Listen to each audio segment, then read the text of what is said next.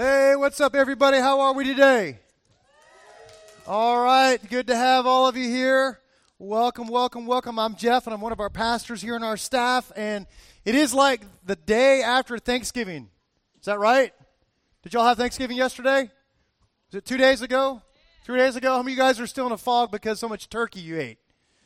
Anybody in a fog because your team did not win yesterday? Yeah. Are you guys still thankful? Yeah? So, listen, we are wrapping up our series called The Good Life. And we've had an incredible experience. This has been a eye-opening experience, both for myself and I hope for you. I want to say great job to my wife, Christy, who shared last week. Phenomenal job. Great job. If you were not here, definitely go online and listen to that message. She ended her conversation, and the point of that day was really just to say that the good life really does involve being generous and being grateful. Those are almost synonymous.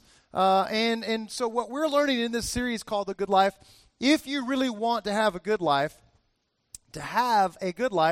you really basically ought to follow God's path for that. In fact, God wanted us to experience a good life. He said, I've come that you might have life and have it good, have it to the full. And so what we've learned is ultimately this whole conversation goes towards this idea of the better you can understand that it's not about serving you and serving others, the better your life's going to be. Essentially, that's kind of where this conversation goes. I know that can sound like a downer, but those of you that have had periods where you've kind of been absorbed in yourself, as I have, and I'm probably sure that most of you have had moments where you're like, but what about me? Who's taking care of me, right? You've ever had that little fit going on before? You're like, no one's noticing me right now. I want my, right? You guys kind of have this vague look on your face, like no one knows. But I know you know, because all of us, it's just like a gravitational pull. There is a gravitational pull in all of us to serve ourselves. And so what I want to show you today is basically wrapped up in a question. The question is this. What does it take for our lives to make a difference? What does it take? Because I think the goal for us, knowing that there's this gravitational pull for us to love ourselves and be self-absorbed and, not selfless but selfish, that's in all of us, right? So what we've got to do, we've got to script things differently for ourselves and go a different direction. I've given a title. I don't always give titles to messages, but today my title is this: The Good Life Leaves a Legacy. The good life leaves a legacy. So what I want to evaluate and look at today is, if you want to have a good life, what that's going to involve for us, if we are doing what God's Word says, whether it be out of just like sheer, I'm going to will myself to obey, or you're doing it out of like, man, I love God because, man, what He's really done for me and how He's growing me, I'll do it because of that. However you arrive at this, when you are following God, when you're doing what He says, when you are like loving Him back by serving what He wants us to serve, then and only then will your life leave behind something that you would say that's good, that's worthy, that's noble, that's just, that's all the good things that God would want me to do with myself. What happens when we're following God like that, we leave a legacy. And if you're married or if you're not married, you hope to be married, but you got friends, you've got colleagues, or you've got kids, or you have a spouse, we want to model for them and pass on to them a great legacy. I think about leaving a legacy a whole lot more than I used to. My youngest is 11. My oldest is 17. I've got one that's about to go off to college. And now all I think about is, who are they becoming? What does that look like? How are they going to be when mom and dad's not around? All I do is think about is the legacy that we're passing on. And one day, Lord willing, not very soon, they'll have kids. And we'll get to see the results of what we've done, what we've passed on in their kids. And so what I want to do today, I want to ask this question: what does it take for our lives to make a difference? Because I think that's the question we have to ask if we want to pass on something that's good. So the first thing I want to give you, I'm going to give you 4 things today. And you've got this in your message notes. Thank goodness for for people on our administrative team that will put together worship notes even around the Thanksgiving time of the year, so you guys can have those, take those home, relook at some of this scripture, apply it to your lives beyond just this Sunday morning experience. But the first thing I want to answer in terms of what does it take to live our lives to make a difference, the first thing is this, and this is huge. So this is why I made this point number one. If we're going to make a difference, it's going to take faith. You can't make a difference in this world apart from taking some step of risk, some step of faith, putting yourself out there, going the extra mile. You can't be a person who makes a difference and you hold back. Just riddle me this in your relationships. Can you have a great relationship and hold back in the relationship? Can you kind of close parts of your heart off? Can you kind of close areas of your generosity off of the people who you love and have a great relationship, have a good marriage, have a good life? You can't. It doesn't work that way. So when it involves relationships, when it involves what God's doing in the world, when it involves you having a great life and making a difference, it's going to take faith. Now, let me just say this about faith. Faith is a belief. But this is going beyond just a thought, a belief, a way of thinking. This is really taking this to a level of recognizing that there's something wrong that I want to fix. This is saying if I want to make a difference, it's going to take faith, but faith is essentially how we see things. When Christy and I moved to Columbus, Georgia, we saw Columbus in a way that we wanted to solve some struggles. We recognized that our church that we wanted to start, we wanted it to do certain things. We didn't want it to be just another church. We recognize that there's lots of military people in this city. We recognize there's a lot of brokenness in our city. We recognize there's a lot of homelessness in our city. And we said, hey, we want our church to not just come together and sing Kumbaya and we have faith, we believe, but we wanted our faith to be an action, that we would see things better or differently or recognize there could be some problems that we could solve, we could make a difference in. So faith is not just some belief, it's seeing things differently. So we see it a different way. We began to craft statements, like a mission statement. What does our church exist for? We said it exists to help people find their way back to God. In this last couple of years, we began to really hone in and rewrite some of our value statements. If you ever walked outside in our lobby and looked back at this wall that's right here, you'll notice there's a lot of value statements, shared values that we share as a church, and those are sort of guiding lights for us about what we want to accomplish. I've in my brain this morning I was writing out how when we first got here, how we saw this church. I wanted to share some of these with you, because I feel like this will help us dream. Maybe you craft these for your family or jump on board with how we see our church.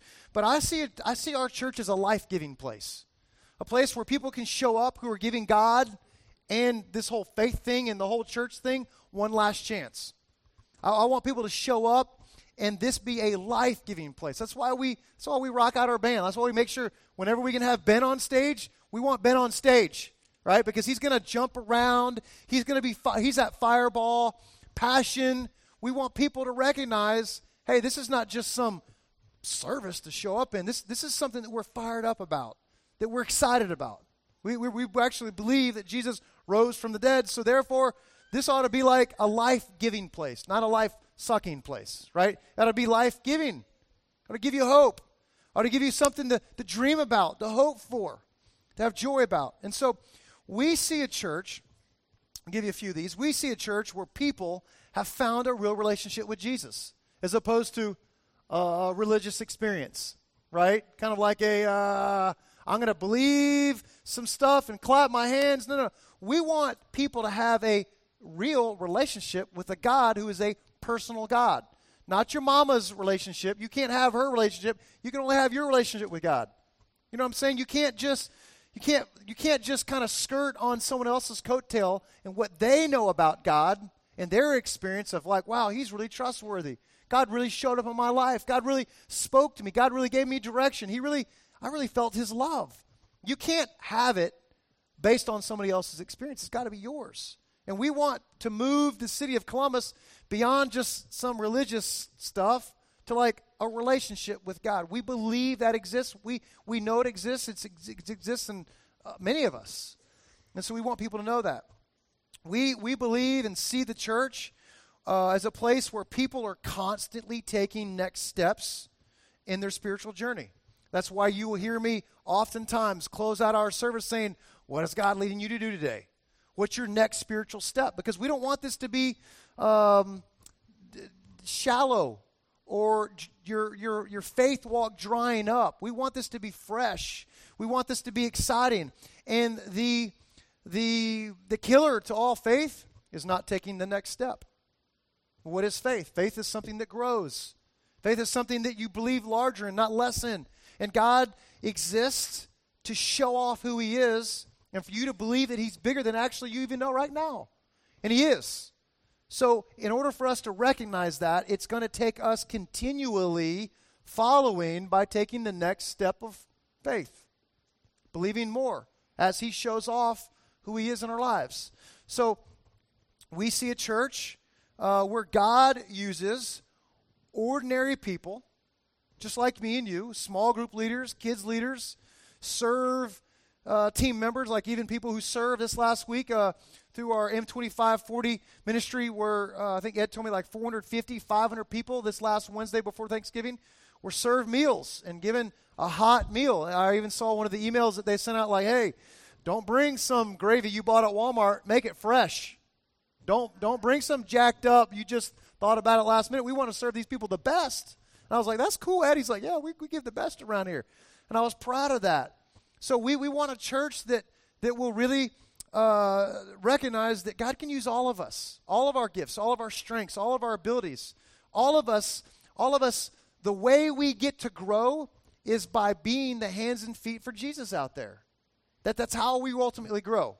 You know, we've thought about this and wrestled through how to help people really grow, really change, become who they want to be, who God wants them to be. It can't happen apart from serving somebody else. It just can't. It goes back to the fundamental truth. We all are on a pride ride. We're all on a ride serving ourselves, or we're on a ride of following God and serving others. It really is one or the other. A lot of us, we do both and. I mean, we're selfish. I'll serve somebody and try to find out what's in it for me or get a little glory out of the deal. That happens to all of us, right? But along the way, God grows us. He changes us. And it becomes about him. It becomes about serving others and making him the hero of the story in every juncture. So God wants to use ordinary people so that in turn, others would open their hearts to God. God wants to use you. He wants to use your story. He wants to use your messy story, right? God wants to connect you with somebody who's got a story that's going to be connected with yours because yours is so messy. So that's why we say, hey, don't check your bag at the door. Bring it on in. Let us see what you got, right? Because I promise you there's going to be somebody else that's going to greatly value for some of the struggles you've been through, right? So we say don't check your baggage at the door. Bring it on in because God wants to use your beautiful mess to help somebody else's forever. God wants to use your jacked up stuff to lead someone closer to himself. We believe and see a life-giving church where people are so compassionate that people would be drawn from impossible situations to a loving circle of hope where answers are found and acceptance is given. We have said this from the very beginning. We want this to be the most accepting place on the planet. And that's why many of you are here. Because you felt loved. You felt like, you know what? I don't feel judged here. I feel like I can grow here. I feel like, you know what? I can let my hair down and be where I'm at. I know God wants me to continue to grow. I know there's a challenge here, but where I'm at right now is where my struggle's at. And what happens to us, if we'll love people with where they're really at, God will open their hearts and continue to change all of us. That's how he works. God loves to leverage his grace through us and his mercy through us and his love through us so we can help people continue to recognize that he's a God who loves us all. I see a place, I see a church where we never stop searching for the lost people. Why? Because God never stopped searching for us. As a church, that's our marching orders. I mean, why we exist. My church is not in existence to try to just grow and attract other people from other churches to our church. It's kind of like a dumb point to start a church, right? Let's just start a church so we can just get the pianist and all the other people from the other church to come sing in this building and hang out over here. No. The point of this church, and I'm so proud of our church, you guys know this, that 55% of this church, we did some surveys a year or two ago, found out that 55% of the people in our church, were never churched, did not have church experience, were not saved prior to my church. That's awesome. We've had thousands of people give their life to Christ, walk out of darkness into the light and be like, oh my gosh, I didn't know I could be set free from my mess. I didn't know Jesus could really save me and love me for who I am. That's happened here. So that's our marching orders, and we're not going to ever stoop and go anything different than what God's led us to do. We're helping people find their way back to God. That's what we do. We see a church where we're committed to prayer. Why?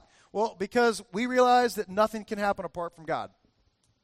The sooner we all realize it's not about us and we don't make it happen, the better we'll all be, right? Right? We sometimes I know we can over-own stuff and think we got all that, and then you can have your pity party, or we can under-own what we think's going on in our little world, but ultimately, it's all about God. And it's all through Him. You want to be a better dad? Start praying. You want to see your marriage get better? You want to see your life and your heart just explode with excitement and passion and joy and really be about what God's doing? Start praying. You start really spending some time praying to God, asking for what you need, talking about what He needs, letting Him shape your heart. He will shape your heart in the midst of your prayer. He would change you from where you are to where He wants to go. So we're committed to prayer. I see a church where Jesus is famous and all the glory goes to God. That's why we around here oftentimes we don't wheel and deal a whole lot of titles. I mean, oftentimes I'll say I'm Jeff and one of our pastors, because that's it. Jesus is the real guy. He's if I ever tell a story and I come out the hero, someone needs to punch me in the mouth. Right? It's all about Him. He's the hero of the story. So He gets all the glory, and we know that all of it comes from Him. So we see a church where people are finding the good life through being further and deeper connected to Jesus who loves us. So let me show you this. Ephesians, Paul writes, and it explains how it takes faith for us to make a difference. And he says this about kind of how it looks for us playing the role in all of what He's doing. Ephesians 2:19-22, it says this: God is building a home, and He's using us all irrespective of how we got here, right? Whoever you think you are, whatever you think you have or don't have, God wants to use it. However we got here, God wants to use you, challenge you, change you, grow you in what He is building. So, hey, you showed up today and you're hurting. You showed up today and you're tired, or you're struggling, or you're giving God and the church and this faith one last shot. Welcome home. I mean, you're in the right spot. Welcome home to this beautiful mess. Because all of us, if we're honest, we need a dose of reality, a dose of God to shape our hearts and to change us. He wants to do that. He wants us to feel at home in a place like this that He's building. He says, the Apostle Paul, as he writes this, he says, He used the apostles and the prophets for the foundation. Like in the early days, He used those guys. Now, He's using you. He's using you. I mean, God's got a plan for you, a great purpose for you, a part of the bigger plan of what He's doing through all of us. But He's got a plan for you. That's the great news, right? I mean, like, seriously, God, you want to use me? Do you know me? He's like, yeah, I know you. I want to use every bit of all of you, even your messy places. He's using you, fitting you in this puzzle, brick by brick, stone by stone, with Christ Jesus as the cornerstone that or holds all the parts together. We see it taking shape day after day, a holy temple built by God, all of us built into it, a temple which God is quite at home. See, I don't want to get off purpose as a people, as a family, as a church. I don't want us to get off the mark of what God wants us to what he wants us to do. Why? Because I want God to always be at home with us. And my fear is if we ever get off target, if we ever quit doing the hard stuff, I think God will go somewhere else. I think he just assumed to be somewhere else where people are going to be available, teachable, and willing to take those steps of faith. So I believe this is a challenge for me. It's a challenge for us to say, you know what? We're going to at all costs do and be led by what God leads us to do. So I remember hearing this story, and I've shared this before, that a guy came by some men who were laying brick one day. They're out there shaping and trying to do something with these bricks, and he came by the first guy, and I think the first guy was kind of like just clueless. He just was doing it just because he was supposed to be doing it. But he said, hey, what are you doing? And the first guy said, I'm laying brick. What does it look like? Laying brick. And he came by the second guy, and he's like, hey, what are you doing? And he's like, well, I'm building a wall, right? Can't you see it's like going up right here? And he came by the third guy, and he said, hey, what are you doing? And he said, I'm building a beautiful, beautiful cathedral. And I think that's the point. We don't see ourselves in the big masterpiece of what God is doing in the world. We can't see our lives defined by this day or this week or even this year or the next 50 years of our life. We've got to see our lives in terms of forever. Forever, like all of eternity. See, we got to recognize that this home, this earth is not our home. That's check that box. That's a great starting point. You want to start thinking differently and believing differently and operating differently. Recognize that this is not your home. That calls you to do some things differently.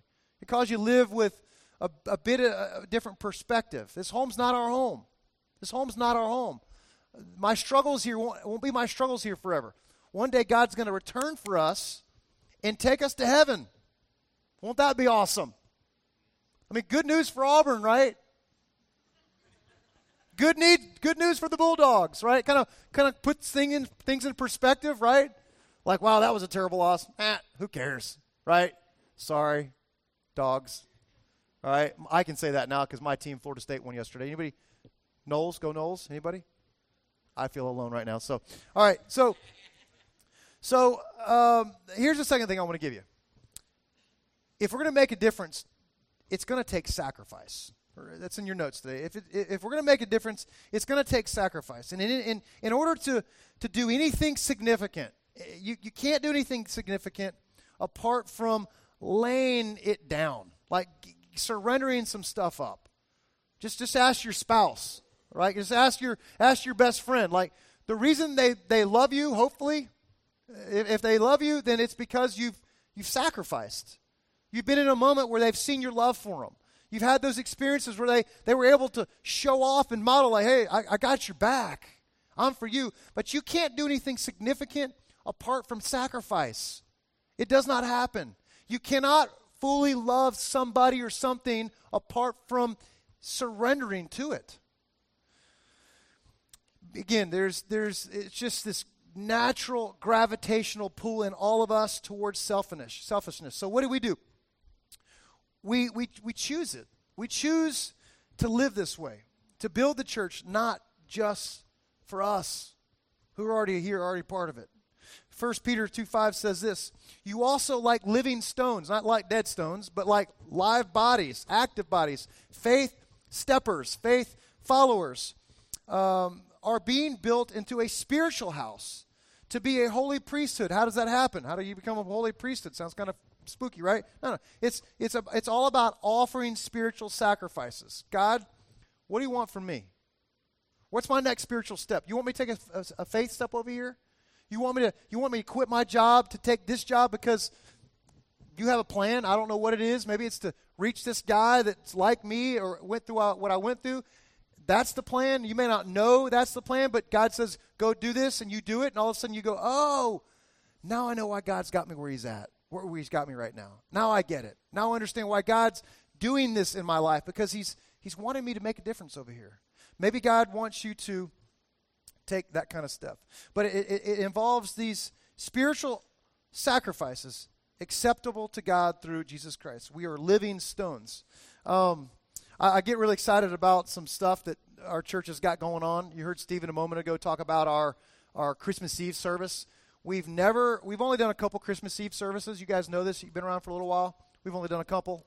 We kind of really never saw the need to do a Christmas Eve service. I know it sounds kind of crazy because so many churches were doing Christmas Eve services, but the way most churches do Christmas Eve services is all about just Christians gathering together, and that's great. But because we have a purpose of reaching people far from God, we thought, then we realized, Easter and Christmas Eve is when most people want to go check out God for the first time. It's like people are like, whether it's a religious duty or not, people can find a relationship with Jesus through that Christmas Eve service. So we said, you know what, let's do one this year.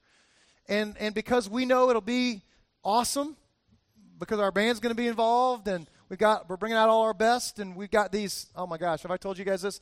We've got these really cool wristbands that a church in Fort Lauderdale, Florida is sending to us to borrow that are battery packed and sync up with the beat that we control. And they light up to the beat. Can you just see how that's going to happen? Right? Like thump, thump, thump, red, blue, green. It's going to be awesome. Okay? All right? So just picture an outdoor, dark property, lights, thump, good times. We're going to do some awesome Christmas stuff. It is going to be a phenomenal experience for you to be a part of what God is building. Invite your lost friends. You come, play a role, make a difference. Invite somebody who you know God wants to connect with. I'm also really excited about, we're going to close this year out big.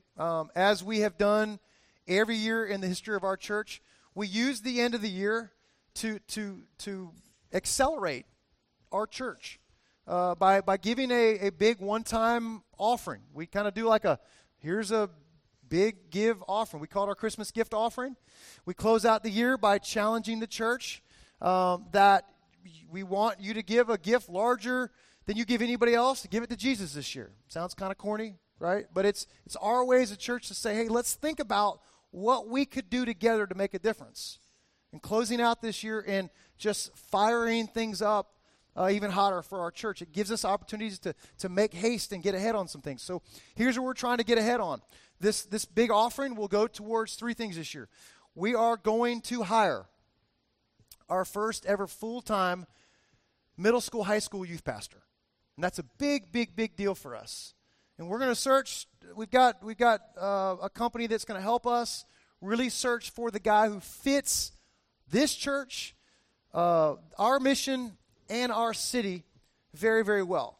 We're looking for a great person, looking for somebody that really has the right heart, the right temperament, and it's going to be a full-time position. So the money will go towards that. The money will go towards, obviously, our future facility.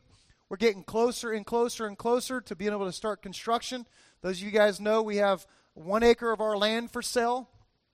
It's a real blessing in disguise for our church to be able to sell 1 acre for $500,000+, 1 acre, when we bought all 11 for $7. It's a good deal, really good deal. We get to get that thing happening, sold, and we are off to the races.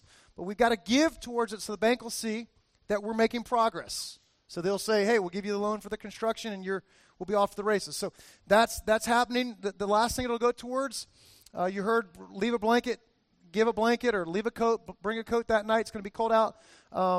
Also, we'll take an offering that night for our homeless ministry. And we'll also be taking our year-end gift offering will also go towards our local serve ministries, predominantly our M25 homeless ministry. So that's some big, exciting stuff. So God is doing some stuff, and He's leveraging us as He's building what He's building through our church. And so this guy that Jesus is telling this story about, is remembered like 2,000 years later because how he handled an interruption in his agenda. Those of you guys busy mover shakers, always on the go type people. You know how hard it is to stop on a dime and shift gears when you got a need that presents itself. Jesus tells this story in Luke, and he's telling this story to this guy, and he says there was once a man traveling through Jerusalem, from Jerusalem to Jericho, on his way as he was attacked by robbers. So here's a normal guy walking around. He gets attacked by robbers. They take his clothes, they beat him up, and they went off, leaving this guy half dead. Luckily, a priest was on his way down the same road, but when he saw him, he angled to the other side and didn't go help this person. Then a Levite, a religious man, good news, he's a religious guy. He's probably going to help. Religious guy shows up, and he also avoids this injured guy. So two guys walk by, supposedly they're both like the people that would like do something, and they didn't do anything. They just left this guy. And this guy's bloody, he's beaten, he's got nothing left, he's hurt. And then it says, a Samaritan traveling down the road came by, and when he saw the man's condition, like he noticed, this person has a need, his heart went out to him, and he gave him first aid, disinfecting and bandaging his wounds. Then he lifted him up. I mean, that's what we do, right? That's what ultimately what we do as a church. Wherever we go, the role that we play in our city and our society is lifting people up. Whether it's a physical wound, physical hurt, or emotional struggles. We are lifters, encouraging and helping people. So he gave this guy first aid. He lifted him up on his donkey, led him to an inn, and made him, what? Comfortable. This guy recognized, this guy loves Jesus because he made him comfortable, because he helped him out. And in the morning he took out 2 silver coins, gave them to the innkeeper, saying, take good care of him. Right? Better take good care of this guy. I want you to take care of him. And if it costs any more, put it on my bill, and I'll pay you on my way back. So Jesus asked this question. He says, what do you think? He's asking this guy he's talking to, what do you think? Which of the three became a neighbor to the man attacked by robbers? And Jesus' answer is the one who treated him kindly. That's who became the neighbor. And the religious scholar responded, who was listening. Jesus said, then go and do the same. That's what he says to us. If you want to live a good life, do that. It's not rocket science. It's not all that complicated. If you want to prick your heart, you kind of want to open your heart up to like more growth, more recognizing who God is, shaping your life, shaping those around you, leaving a quality legacy in your wake, go and do the same. Dr. Martin Luther King preached an incredible sermon based off this passage, and he boiled it down to 2 questions. And this is what he asked. He said, if I stop to help this man, what will happen to me? That was one question. What will happen to me if I stop to ask, if I help this guy, what will happen to me? He said, but the second question is this. Here's the second question that we have to ask ourselves. If I do not stop to help this man, what will happen to him? That's the question. That's the question for all of us. And that's the thing that breaks the greed in our hearts. That's the stuff that we must constantly do to break the selfishness in our lives. Listen, this is not a sad, gloomy message that we get to give up our stuff and give up our hearts and serve and love one another. This is a happy message. This is where the joy comes from. This is where the satisfaction comes from. This is where you get happy and excited by serving somebody else. It really does work that way. It really does work that way. My wife and I had all my family come in town this last week, and the entire week we just wore ourselves out making them happy. We had the best vacation or the best Thanksgiving ever. We loved entertaining them. We loved doing the extra mile stuff and spending our money and doing our stuff and just taking them places, and we just lavished them this last week with our love. Now, my oldest sister, the first time I ever shared this with our church, my oldest sister has Parkinson's. So it made it extra special for us to just lavish her because everything she does is difficult now. All her motor skills, everything about her, she walks slow. She's just, it's just different.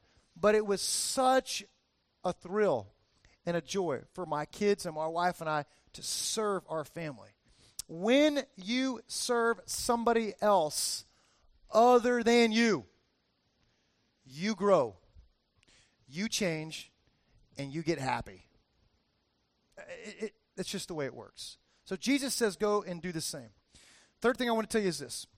If you want to make a difference, it takes generosity. You can't do it apart from that. You can't say to somebody, I love you, and subtract parts of your heart. You can't say to your spouse, I love you, and go give someone else the gift.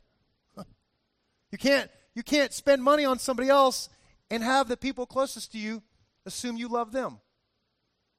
It takes generosity for people to know that you love them. Jesus modeled this. He was the most generous person in the world. He gave his only begotten Son to model this to us. Psalm says it this way. Psalms 112:9 says, they share freely. That's what we do. I mean, that's what our church has done. That's what you're doing. Some of you are so generous, you share freely and give generously to those in need.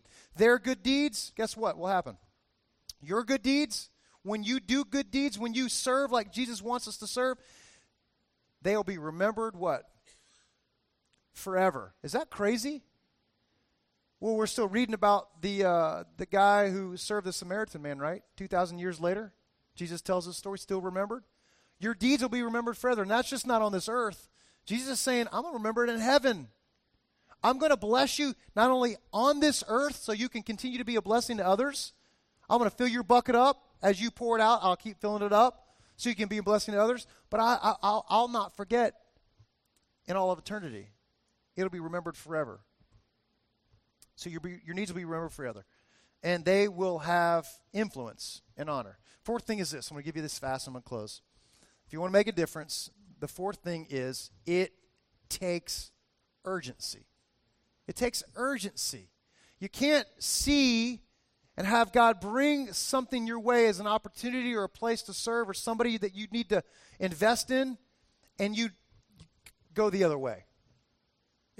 You're going to miss an opportunity, you're going to miss growth, and you're going to miss experiencing God working through you. We really have to look at this life as urgent.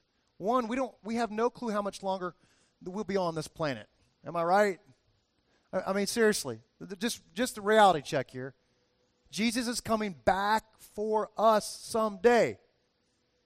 And the reason he's not back now is because he's waiting and hoping for one more knee to bow, one more person to confess that Jesus is Lord. They will know us. The people who are not found yet, who are lost, they will know us by our what? By our actions, by our love, by how we treat them. You can't do that apart from faith, apart from sacrifice, apart from being generous, and apart from realizing this is urgent. This is urgent. We got to act. When God presents you an opportunity, you must act on it. We don't turn and bat the eye and go the other direction. We act on it. So my prayer is this today.